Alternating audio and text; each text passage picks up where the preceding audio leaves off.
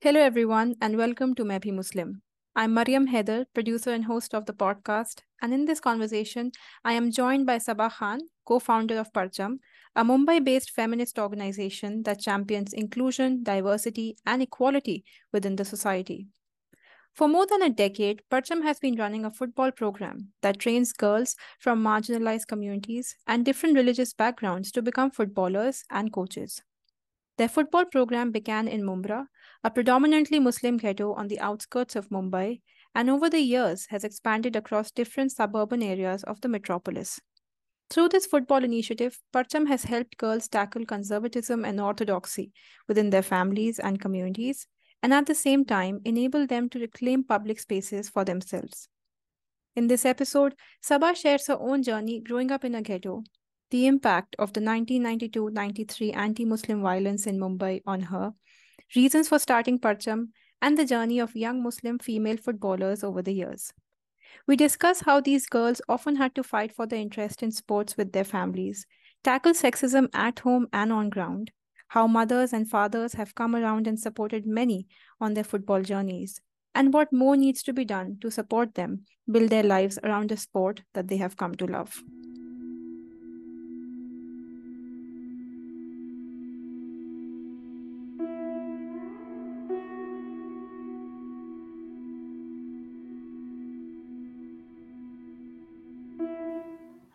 Hi Sabah, how are you? Welcome to Maybe Muslim. Thank you, Mariam, and so happy to be on this podcast here. It's an absolute privilege to have you and to speak to you about your work and the work you do with Parcham.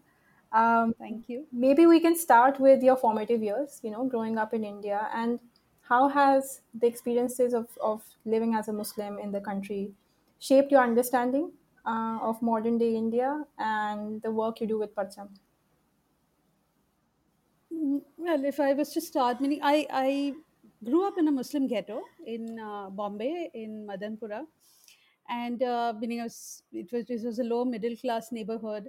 My mom was a teacher, so I had both parents working, and I think that really helped to see this woman who was so important in my life actually going out there and working to sustain the family. Yeah, so that helped. But in this Muslim ghetto that we were in, it there were all these friends that one was surrounded by who were very Muslim, and we all were Muslim then, right?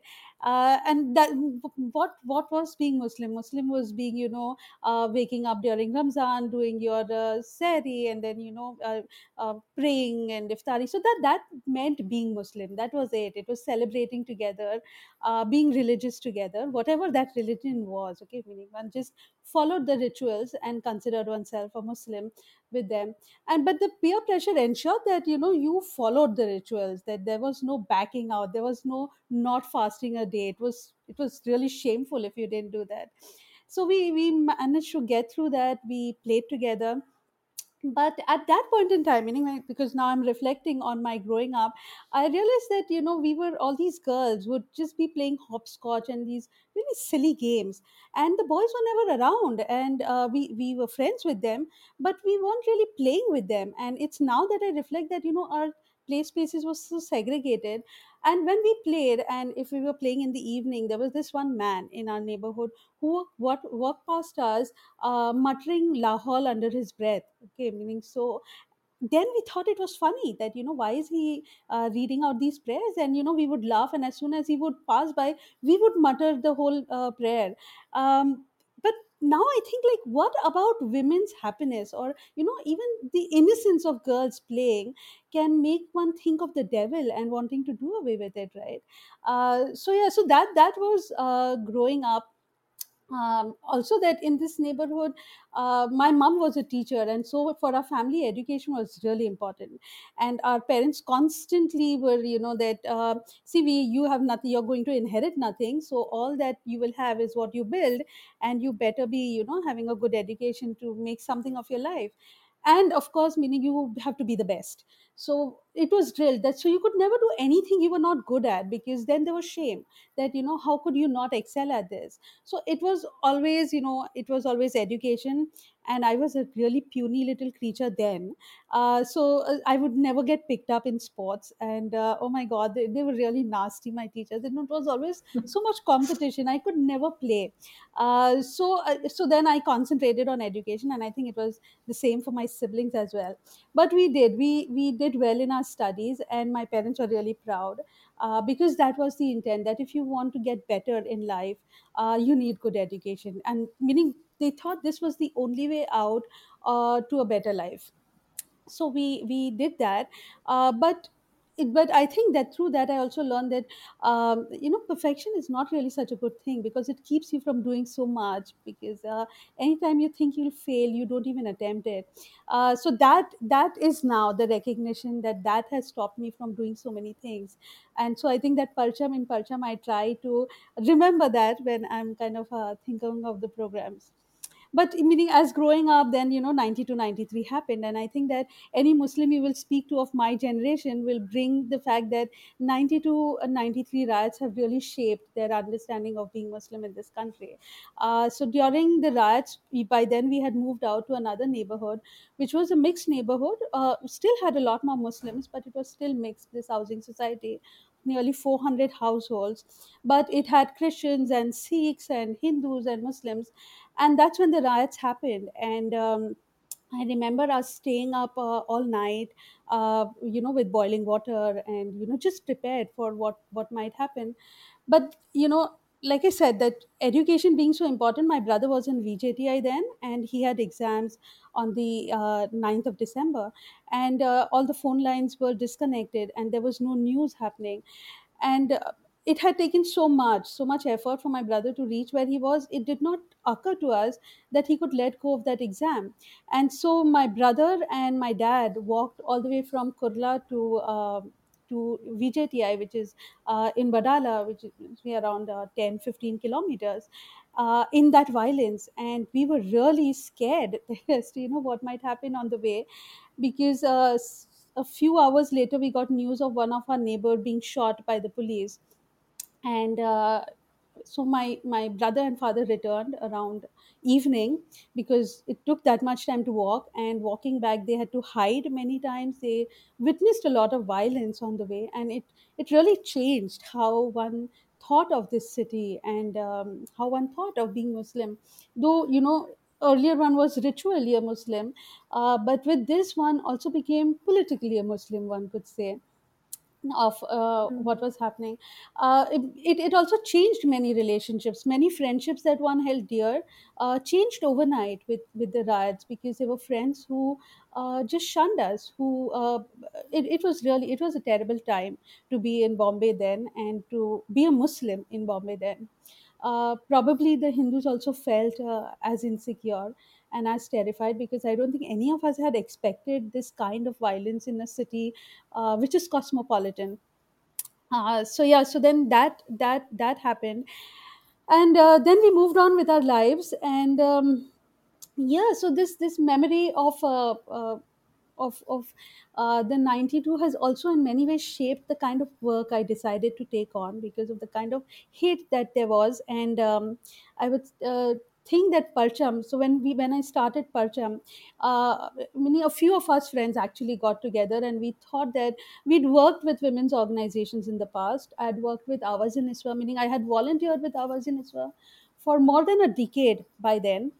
If you know of Awaz in Iswa, it's a fairly radical Muslim women's group, which has been working with Muslim women on personal laws and other issues. So I'd worked with them for almost a decade. I'd worked with them in Mumra, and Mumra is this place where, post the 92 riots, Muslims who'd kind of lost their homes, had lost family members, had lost businesses, migrated to Mumra. So 92 is when there was this large scale migration to Mumra, which changed Mumra into a Muslim ghetto. So meaning, I think from a less than a lakh, suddenly the population increased to around 3 lakh post the 92 riots. So that was the place that I was working in. And so and there was this history of victimhood and other things in Mumra. And so then when we thought of Parcham, we thought, this is what we want to work on. That this city is now so neatly divided into ghettos where the Muslims and non-Muslims don't interact with each other. There is no need to interact with each other. That neighborhoods have become like these, self-sufficient pockets where you would probably go out for an education, but then you come back and you're amongst your own. And one needed to challenge that, because when you're amongst your own and you don't meet the other, every stereotype fed to you kind of just takes root. There's no way to challenge it. Like, how would I know what a Muslim is like? Because through my school I've never interacted with a non-Muslim. In Oftentimes you would go to a minority institution in college as well, where there would be a few non-Muslims, and it's a very superficial relationship that you end up having with them oftentimes. So there's no way of knowing. There's not enough time to build friendship. There's not enough people to challenge your opinion of them. And so Parcham was the idea to bring Muslims and non-Muslims together. And we used football again, because we felt that this is a great team game to get girls together. Also, it allows them to play. It challenges this whole stereotype that this hijabi Muslim girl is this oppressed little creature who cannot step out of the house, is imprisoned in it. So then to have to access public space to play, was something which uh, was mind boggling for people. They just couldn't imagine something like this in Mumra. And so we got a lot of press coverage. Everyone wrote about us. So yeah, so that's how. I hope I've answered. You have. I was going through some of the points you were saying, and one of the most striking similarities I find between what I've read about the footballers of Parcham and your personal story is how, when you girls used to be playing hopscotch, there was this old man who would walk and just say La Hall. Yeah, and in the stories I've read of the Parcham girls, you can see that they have constantly had to fight this kind of male gaze, that they should not be in the places they are found, like a playground, like a sports field, like even the street. And I'm curious to know, how has that evolved over the years that Parcham has gotten more and more girls into the game of football? Have you found, as you interact with families, schools, administrations, that that sentiment, that male gaze is shifting, that they are understanding that what they're doing is objectifying, and that has evolved? Well, I don't know if the men realized that they were objectifying girls. Meaning, but when I think the first day of our football training, I think that is something which is etched in memory, simply because it was so radical. And we started playing, and the girls who had come, they were all, meaning they were everyone in Mumra wears the hijab. I mean, very few who don't. And today, of course, you see some girls, walking around in their football kits as well. But at that point in time, everyone wore the hijab. So the girls had come in wearing the hijab, then they took off their burqa, but the dupatta stayed on. So then there was this struggle of, how do you keep your head covered and you keep your body covered? So, they tried all kinds of combinations with their dupatta. But anyways, they started, and but they were really stiff, because as soon as these men noticed that these girls are going to play, there was a mela surrounding us. There might be 100, 200 young boys and men who just stood gawking. So they just surrounded us, and the girls were playing, and they wouldn't run because they were so scared of their body moving, and men noticing, and constantly keeping the dupatta in place. So the first 10, 15 minutes was just about walking to the ball, kicking it lightly, and then moving around in that limited space. And after a point in time, they forgot. They just didn't care, and they just started playing, because that's what the game does to you. But the men stayed on for another couple weeks. So we practiced every Sunday. So they came the next Sunday as well, and then the third Sunday. And there were two of us, me and Akila, who's this other founder member. Our job was just to be policing the men, and fighting with them and threatening them with reporting to the police if they misbehave. But they managed. But after a while, there was no one. We were just playing. Nobody cared to give us a second glance. And today, meaning, we have fathers who come with us to the tournaments to watch their daughters play. We had this very interesting incident where we were at a tournament, and girls, because you kind of keep piercing your ears, and then there was this tiny wire in this girl's ear. And this father, who actually has a madrasa in UP, came with his daughter, and he sat there, and we said, this could result in injury. And he took a nail cutter and he clipped it off her ear. And we thought, oh my God, it's but I think that when you begin to initiate something, that's when change is possible, right? And people who you would not have imagined to behave in this particular fashion have also shifted in what they think their daughters should and shouldn't be doing. So in the same family, his other daughters were married by the time they were 17. And but with Shabnam, he is very clear that she should become financially independent, do what she likes, marries when she wants to. So there's been this huge shift within a family, and within the community. One sees that, of course, there are parents who are calling us up now, wanting their daughters to play football. The elected representatives, they call Parcham, and whenever they have some program or some inauguration, they want us to be around, because aligning with us makes them look progressive. Hmm. So it has definitely changed. There are more girls playing football. The football academies are now approaching us and saying that, you are an NGO, so why don't you send your girls to us, because we'll take them to professional football. The most you can do is just get them out of the house. So yeah, so we're seeing those kinds of changes now. Yeah, I think it's a lot of groundwork over the years which has led to this shift in mindset and understanding that football can be not just something that is done on a weekend, but can become a part of a footballer's life, a student's life. And I think the idea of how much, like you mentioned, the collaborations, like how you are being asked by different elected bodies, and in the past you've also collaborated with Puma and Man City, I believe. How much have such collaborations helped the girls into like envisioning their dreams as footballers? Like, do they see that this is something that they can do for the rest of their lives? Oh yeah. So for us, football was always a means to an end. It was not the ultimate goal, because see, when we started, the girls were all above 17 years, yeah, and 20. So then it was only about play, because like you've never played in your life. You don't have the skill to get selected into a district or anywhere. But we were winning the community tournament, so that kind of really got them motivated, and then got other girls motivated. But today, since we start with much younger girls, when we do our workshops with them on goal setting, and we ask them what their ambitions are, so meaning almost all of them say they want to be a footballer plus a doctor, a footballer plus in the police, a footballer plus whatever. And for some, it is just a footballer. So I think that it's about opening up to the idea that Mm. this is also possible, that this can also be a life goal, because till now you never knew that this was also something you could dream of, or not just dream of, but even do in your real life. So yeah, so it has definitely shifted for the girls in how they see this. These collaborations with Man City, like last year we were honored with the first tickets to the under 17 women's cup in India.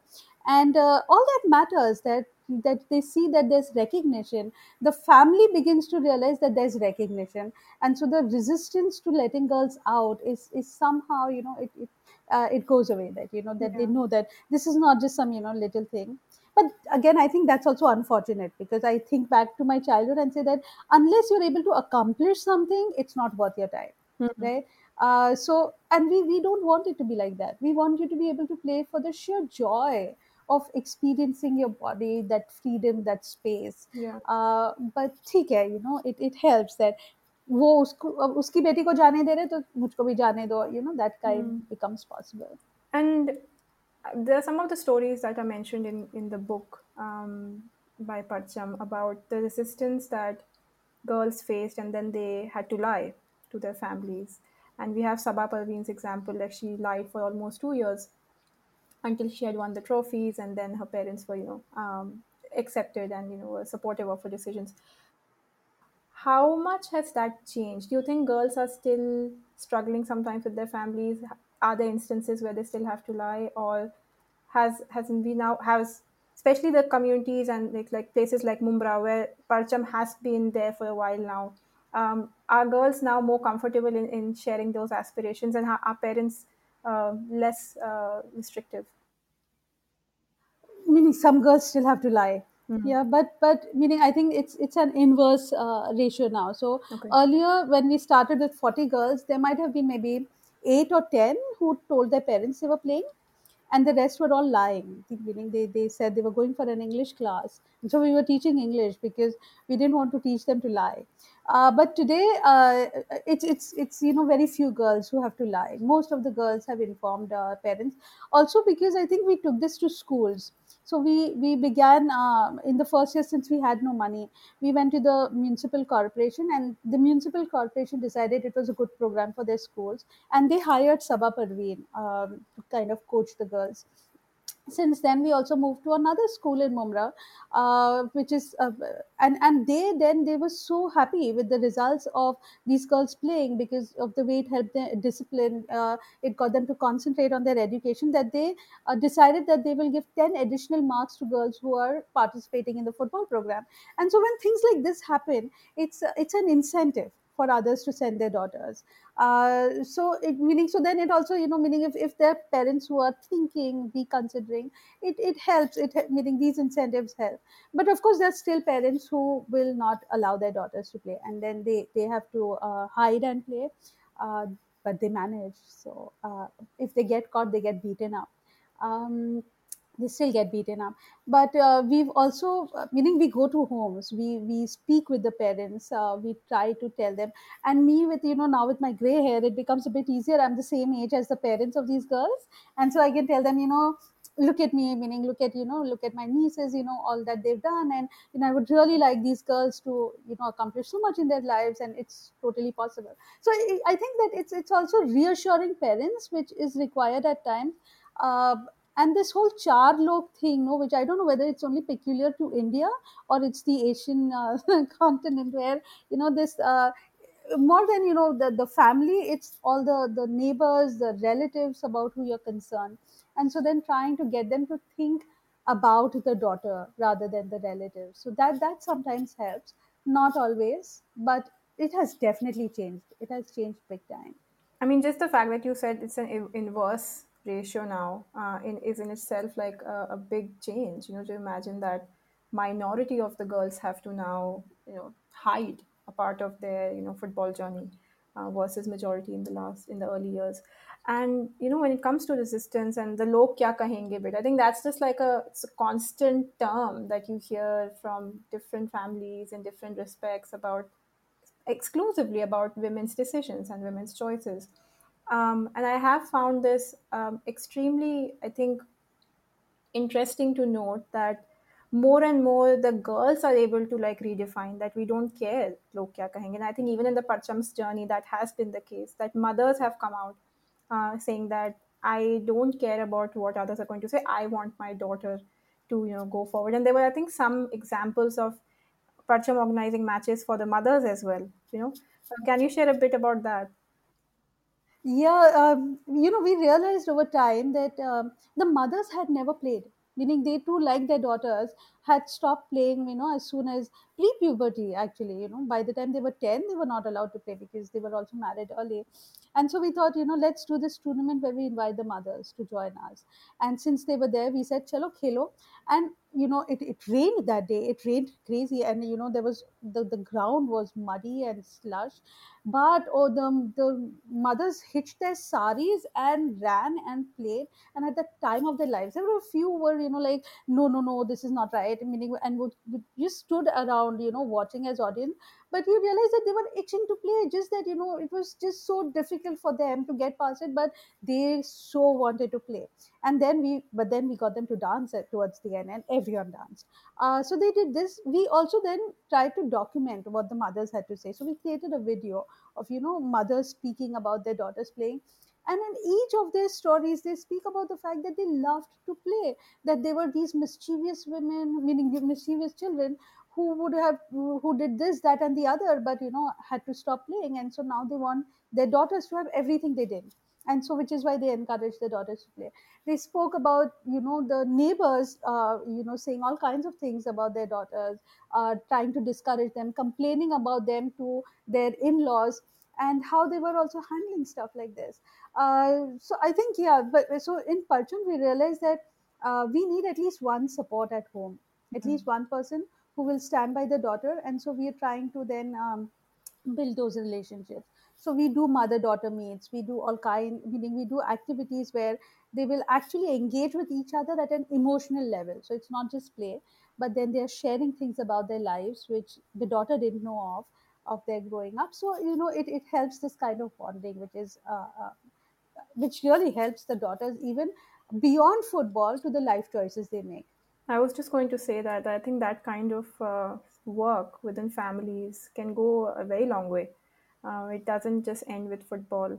And it takes me back to the word that you had used earlier about joy. You know, seeking joy and not accomplishment is such a difficult aspect growing up, because it's just how we are born, and perhaps not born, but just raised, that you will be happy if you have these accomplishments in life. You will just be okay, if you kind of, and that's a constant like milestone fatigue that especially girls I feel have.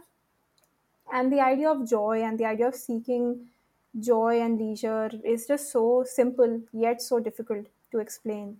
um, have the girls, and I think your team has trained so many girls now across different parts of Mumbai, have the girls started understanding that value more than accomplishment, and have they been able to share it with their families to the extent that they can? Yeah, I think yeah, the girls know that they want to live, they want to enjoy. So when you come to Parchap as a space, as an office, you'll see all these young people just sitting there and talking. And it doesn't really seem like an office where work gets done. And oftentimes I have to ask, is something happening here? But there's so much surveillance outside, Mariam. It's just crazy that we need young people to behave in a particular way. And if you're a young girl, never mind a woman, the only reason you can be out in a domestic, meaning in a public space, is if you have some domestic duty there. So you're taking your sibling to school, you're going to the market to buy something, you're on your way to college, but it's never to just loiter. And it's always with a purpose that you're meant to be outside. You cannot be seen with the opposite sex, because meaning we've understood sexuality only as very heterosexual. And so meaning any girl with a boy is just not possible. So even families which allow girls to play football, if they see that girl with a boy, meaning in the football, talking to him, that ends their football journey oftentimes. Um, so they come to Parjam, and they find this as a safe space to just be able to sit and talk and be themselves, and they recognize that this is what they want for their children now, if they were to have children. So I think that it's a movement right now. The mothers are letting their daughters play, and the daughters who are now playing are realizing that there's more to life than just responsibility, and this is what life should be about. And there's only so much influence you can with your parents, but the lives you would be able to influence, you would want to influence differently. So the aspiration of what life ought to be has definitely shifted. Yeah. And it is something that I think happens more and more as we understand how the world around us impacts us. I think within a domestic space, a lot of times women are not negotiating so many things beyond the confines of their home. But when girls step out and when they are interacting with girls from other communities, from other backgrounds, I think socio-political context also starts playing a part. And this is something I'm curious to ask you, that Parcham has very, mindfully created a space where you want to talk about mingling people from different communities, from different religious backgrounds, from girls coming from different religious backgrounds as well. In the climate that we live in today, how has the political situation impacted conversations? Do you see that girls are talking about the way the country is shaping itself? And what have been your observations? Yeah, no, I mean, for Parcham, this is a really important conversation to have. And so, while we have a football program, we also have other programs that where many of our footballers participate, and sometimes it's people who don't even play football participate. So, we have a citizenship and governance program where we have these conversations about what's happening to our country, who are we, meaning what does the identity of Muslim mean in India, Yeah. So, meaning in the football program, we try to get the Muslims, non-Muslims together without imposing a conversation around difference. So it's just about being there and understanding the similarities. So we like if in the footballers of Parcham Hope, you'll notice that there are these different girls speaking about restrictions, and this one girl says, "हम भैया है इसीलिए हमको shorts पहनने नहीं मिलता है." And there's a girl who says, we are from UP, so we are not allowed. And then the Muslim will say that, कि नहीं मेरे घर में तो ऐसा नहीं करने देते. So it doesn't matter, it's gender which causes so many restrictions. And so so then these are natural conversations which speak more about similarities than differences and get them to bond over that. But in the citizenship program, we started with just Muslims because we wanted this. Because there's this sense, like I said, living in Mumra, there's this whole victimhood of the government is not for us. No matter what happens, no one's going to kind of care for us. There's the CAA which came through, right, and which is targeted at the Muslim minority. Though meaning, of course, there are many Hindus in detention center in Assam, but of course it's projected as such. So we wanted to have these conversations with the Muslim to understand what the Muslim identity means to an Indian citizen, and how we can bring out a secular and a more nuanced understanding of our issues to the world. But over the years, like now, this year, we have a mix of Muslims and non-Muslims in our citizenship program, and they're both able to contribute what's happening to the country, the laws which are being passed. And there's a very nice, very very engaging discussions which have happened through it, and for them to better understand each other. So it's naturally beginning to critique what's not Indian. So beginning to redefine nationalism in many ways. That nationalism is not about hating the other, but nationalism is about understanding the constitution. And so, do you know what the constitution says? And things like that. So it also then gets us to. So the Hindus are also articulating their views on the hijab like the Muslims are. And it's amazing the discussions that these conversations are generating. I feel that it's important for us to have these conversations. Oftentimes we think that we get very these are difficult conversations actually to have, and so we don't want to get into that space where it might break the group. It might kind of it might create trouble for us. So yeah, but it's important because when we have them, it actually strengthens the group, because then there is a solidarity which is political, and when the foundation is based on that understanding, it's much stronger. Then it's not simply because I have to be a good human being, so no matter what that Muslim does, I have to like him or her.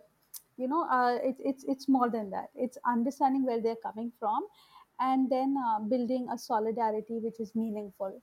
And does that translate into like family conversations as well when the footballers and all go back? Because I think that a lot of times you might be the only person in a, I would say, like a very majoritarian view family. I think our kids are very smart. They know what to say at home and what not to. So they test waters. They figure how much where it's possible. So then they begin conversations with those who are very meaning who they are closest to in the home sometimes. But then they test and see how much they can push the conversation.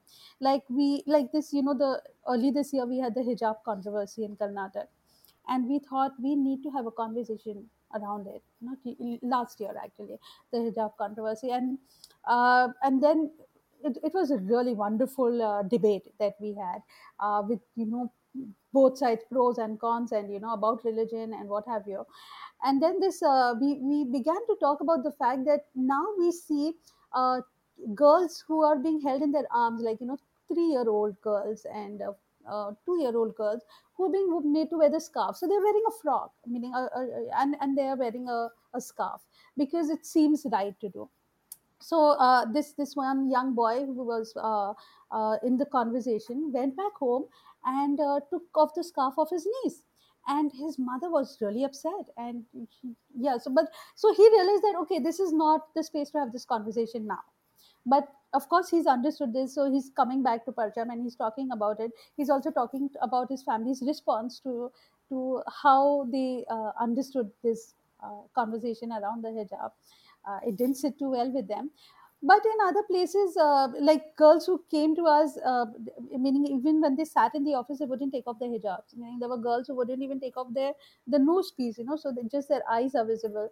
And later on, they said this is their choice. They start with this is my choice, and over the years you see that that choice is shifting, right? So it's so one really needs to unpackage the word choice, but also make spaces safe for women to then say that okay, I can shift, meaning Yeah. I can move from what my position was without being judged. Yeah. Right. So I don't know how much within the family, but at least outside spaces which they can control, they're definitely trying to make the change. And I think you put it very succinctly that choice, the word choice needs to be unpackaged, and with the way we interact with life and the situations and circumstances, that is the essence of what your own choice and your own agency means. You have the at any given point in time the complete right to make and shift from the choices you have.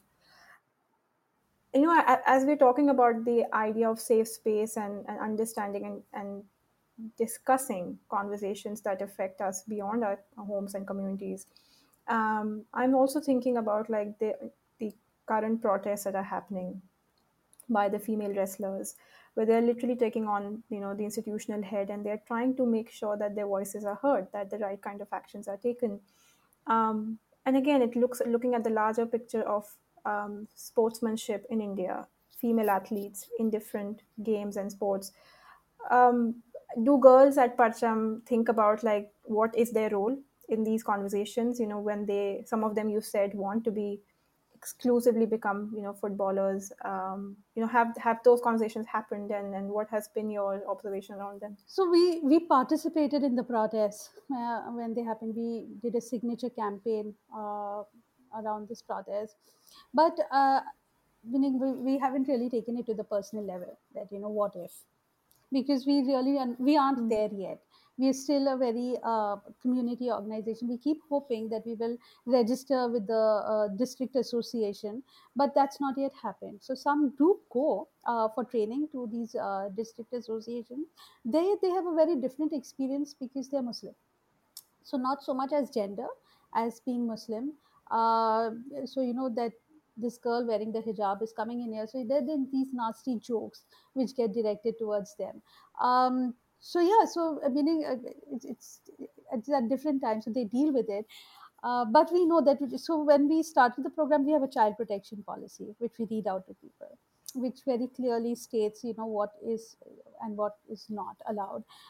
Earlier we used to have male coaches coming in, and then we always had to have one of us volunteers present on the field while the coach was training, because it was very clear that the coach could not ask for phone numbers of these girls, and if any girl was asked for a number, she had to come back and report to us, and a girl did. So meaning, and then we take action around all of that. So there is this understanding of what is meaning what should not be, and hopefully they will raise their Mm. voice. Also, I think that this sport gives you a certain kind of courage, because you've challenged so much in your family and community to get here, that I think that it takes away that fear, meaning some way it kind of lessens the Mm. fear. I'm so glad that the wrestlers have spoken out, and so many of them have spoken out, because it helps to know that you needn't take these things lying down.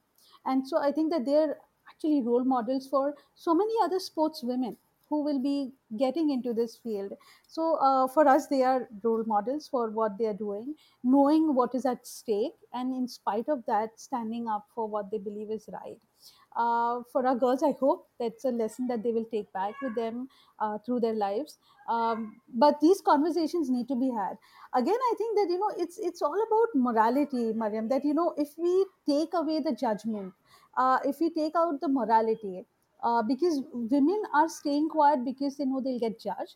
They stay quiet because they know that the precious little freedom they have will be taken away from them for no fault of theirs. So they are also negotiating in when to say what. And if we are able to just make it possible for them to to say, to speak out against all that is wrong without judging them, without punishing them for speaking out, then they would have more confidence to speak out. Sometimes we've realized that they come and Yeah. speak to us at Parcham, but not at home. So we've had girls who come and told us about, love going wrong, and of violence, and they expect us to set it right, but it has to be on the terms that the parents cannot know. So yeah, so it's unfortunate that our families, which are supposed to be the safe spaces, are not really the safe spaces. Yeah.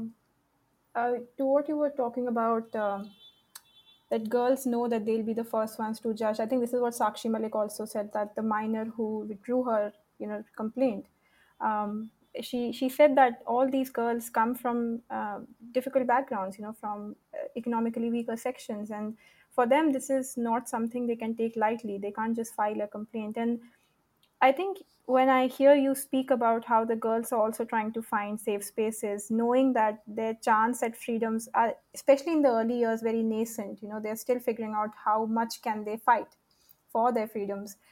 It does become difficult. It can be a very precarious place to be in. I think what Parcham is doing is offering them a chance to take it step by step. You know. And negotiate on these freedoms that we should always have. I'm curious to hear, because you mentioned the male coach thing that you mentioned in one of our early conversations, about how a lot of times the male coaches did not want to train the footballers at Parcham. Have things changed now? And I think now things must have also changed because there are so many young female football coaches trained by Parcham. Yeah. Yeah, see, when we started Magic Bus, and Magic Bus wanted us to kind of get girls together, wanted us to have a ground, and they would send the coaches. But this being Mumra, and Mumra being a very difficult place to travel to, it's 40 kilometers from the city, and on Sundays you have a mega block, which means the trains don't stop at Mumra. So it's a very difficult journey. So we had coaches coming in for maybe 3 months or less, and then they stopped because they couldn't manage the travel. So that's when the girls began to watch YouTube videos and then design the next day's training and stuff like that. And we did manage to get one coach, but we had to pay twice as much for a coach than others would. uh, we tried to get a woman coach, which was next to impossible, and then we found one, and she quoted such an atrocious amount that we thought, oh my god, so she wanted within a 1 day's training what one would give for the entire month. And so we realized that she didn't really want to be here and come to train probably. So yeah, so male coaches, and when the male coaches came, they thought a girl just kicking ball is enough. So they don't expect too much of women. They don't think women are actually going to go there and make a mark for themselves. So जितना भी सिखाया इस बहुत हो गया इनके लिए, इनको ये बस है. Now we do have coaches who would like to come and train, but the girls don't want them, and they think that these men have too much of an attitude, and they don't really understand women. And that they are very condescending, so they prefer that they coach themselves, they prefer coaching themselves. And of course, meaning because of all of this, we had girls undergoing a training to become coaches, and we have three certified coaches now. One of them is actually looking, meaning I think she's found a job in another city. So yeah, so things like this are happening, and I hope we are able to change this whole coaching scenario, have more young women coming in. We realize that the without training too, the girls who coach the girls coach them much better than certified male coaches, because there's so much passion that the women have, that you have to excel. Again, you have to excel, and so you have to do this. So yeah, I think, but it has shifted. There are many men coaches who now reach out to us and ask if there's a position available. That says a lot. I think that says a lot about how far has Parcham been able to get the word out about girls wanting to learn football, and this is just not something they want to do as a hobby, but it's something driven by their passion. And in a way, like this sort of hunger for figuring out what does a public space do to them, how do they make it their own. um, And I think as a closing question, I just want to ask you, Sabah, what do you do for fun? You didn't grow up playing sports, but what is your idea of fun, and how do you claim your public space? Yeah, well, it's really meaning I am the complete opposite of everything I do. I think because I didn't get to do so much, that's why Parcham becomes this space of release where I think it's voyeuristic, and just being able to just see these other girls play and feel so happy about it. So which is why I say that the first day of training is etched in memory, simply because it felt so free. It felt like, oh my god, what have we done, and that this is possible. But I read and I watch a lot of TV, and sometimes I just take an hire an Uber to go for a long drive. So yeah, so those are things, because one needs to also retain some sanity in this mad world. So yeah. True, very wise words. Thank you so much, Sabah, for coming on Maybe Muslim. It's been a pleasure to speak to you. Thank you, Mariam. Really, it's been an honor to be here and speaking with you. Thank you so much for this and for taking Parcham's voice to the world.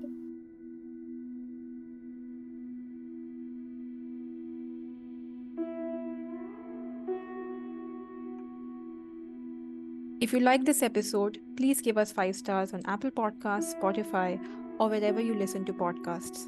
To learn more about Sabah Khan and Parcham, please do check out the notes of this episode.